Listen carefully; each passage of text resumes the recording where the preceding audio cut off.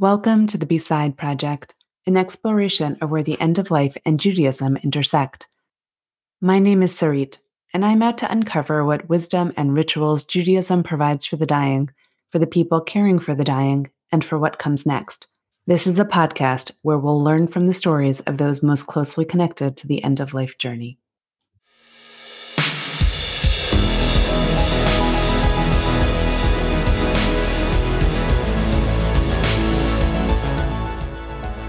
Hi, my name is Sarit. I'm 36 years old. I live in New Jersey, and I've started something called the Be.Side Project. The Be.Side Project is an exploration of where death, dying, and Judaism intersect. And the reason I'm starting this is because I'm really interested. And I'm not just interested because one day I will die, but I'm interested because the people I love will die. And my friends and family have had to confront deaths on their own and in their own lives. And I have realized that I am not as well equipped as I want to be. And I have heard from others that they are not as well equipped as they want to be. And it wasn't until recently that I decided to devote most of my time and energy into focusing on this topic. About 2 years ago, I learned about death doulas through an article that I read and immediately looked up when the next training was for an organization called INELDA, which stands for the International End of Life Doula Association, and signed up. I immediately went and signed up for a training.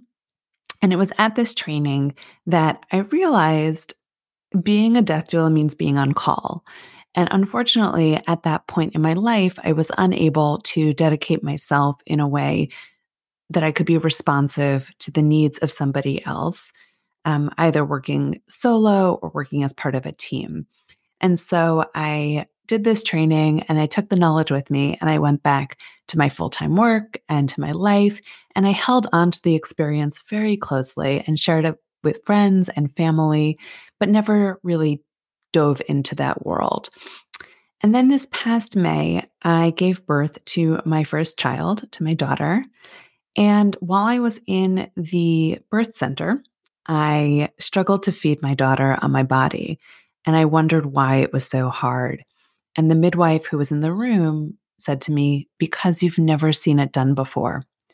And she was right. I did not grow up with people feeding children on their bodies in front of me or seeing what it looked like immediately after giving birth.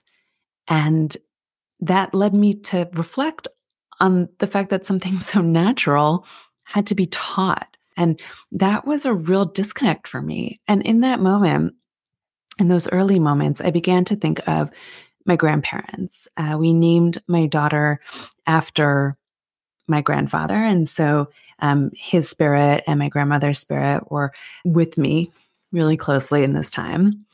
And I remembered how they died. Both of my grandparents died in hospitals. They did not die at home in their own beds. And I wondered now if they could have, if we had known what death looked like, if we had known death's call and the signs and symptoms, would we have been able to better be there for them in their time to enable them to be home and comfortable? Would it have been a different experience as they transitioned out of this world?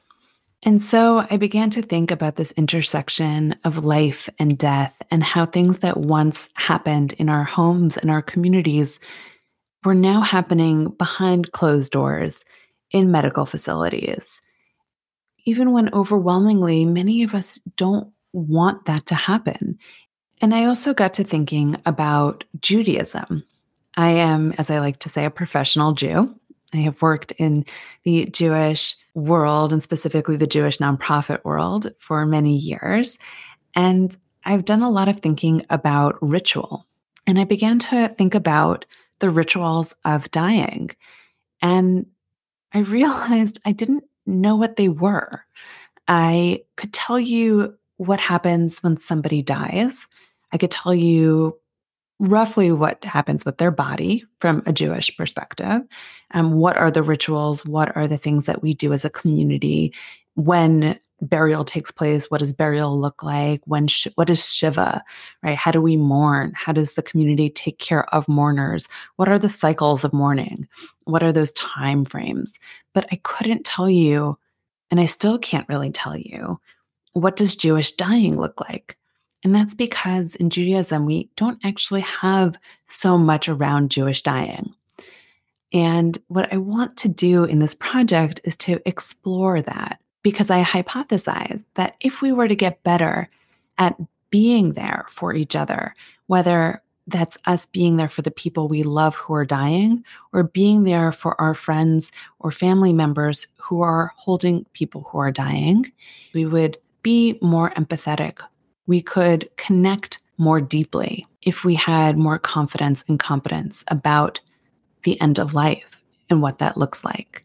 And so here I am. I am excited to be thinking about this, to be talking to doctors and rabbis and chaplains and ritual creators and people who have experienced deep and profound loss.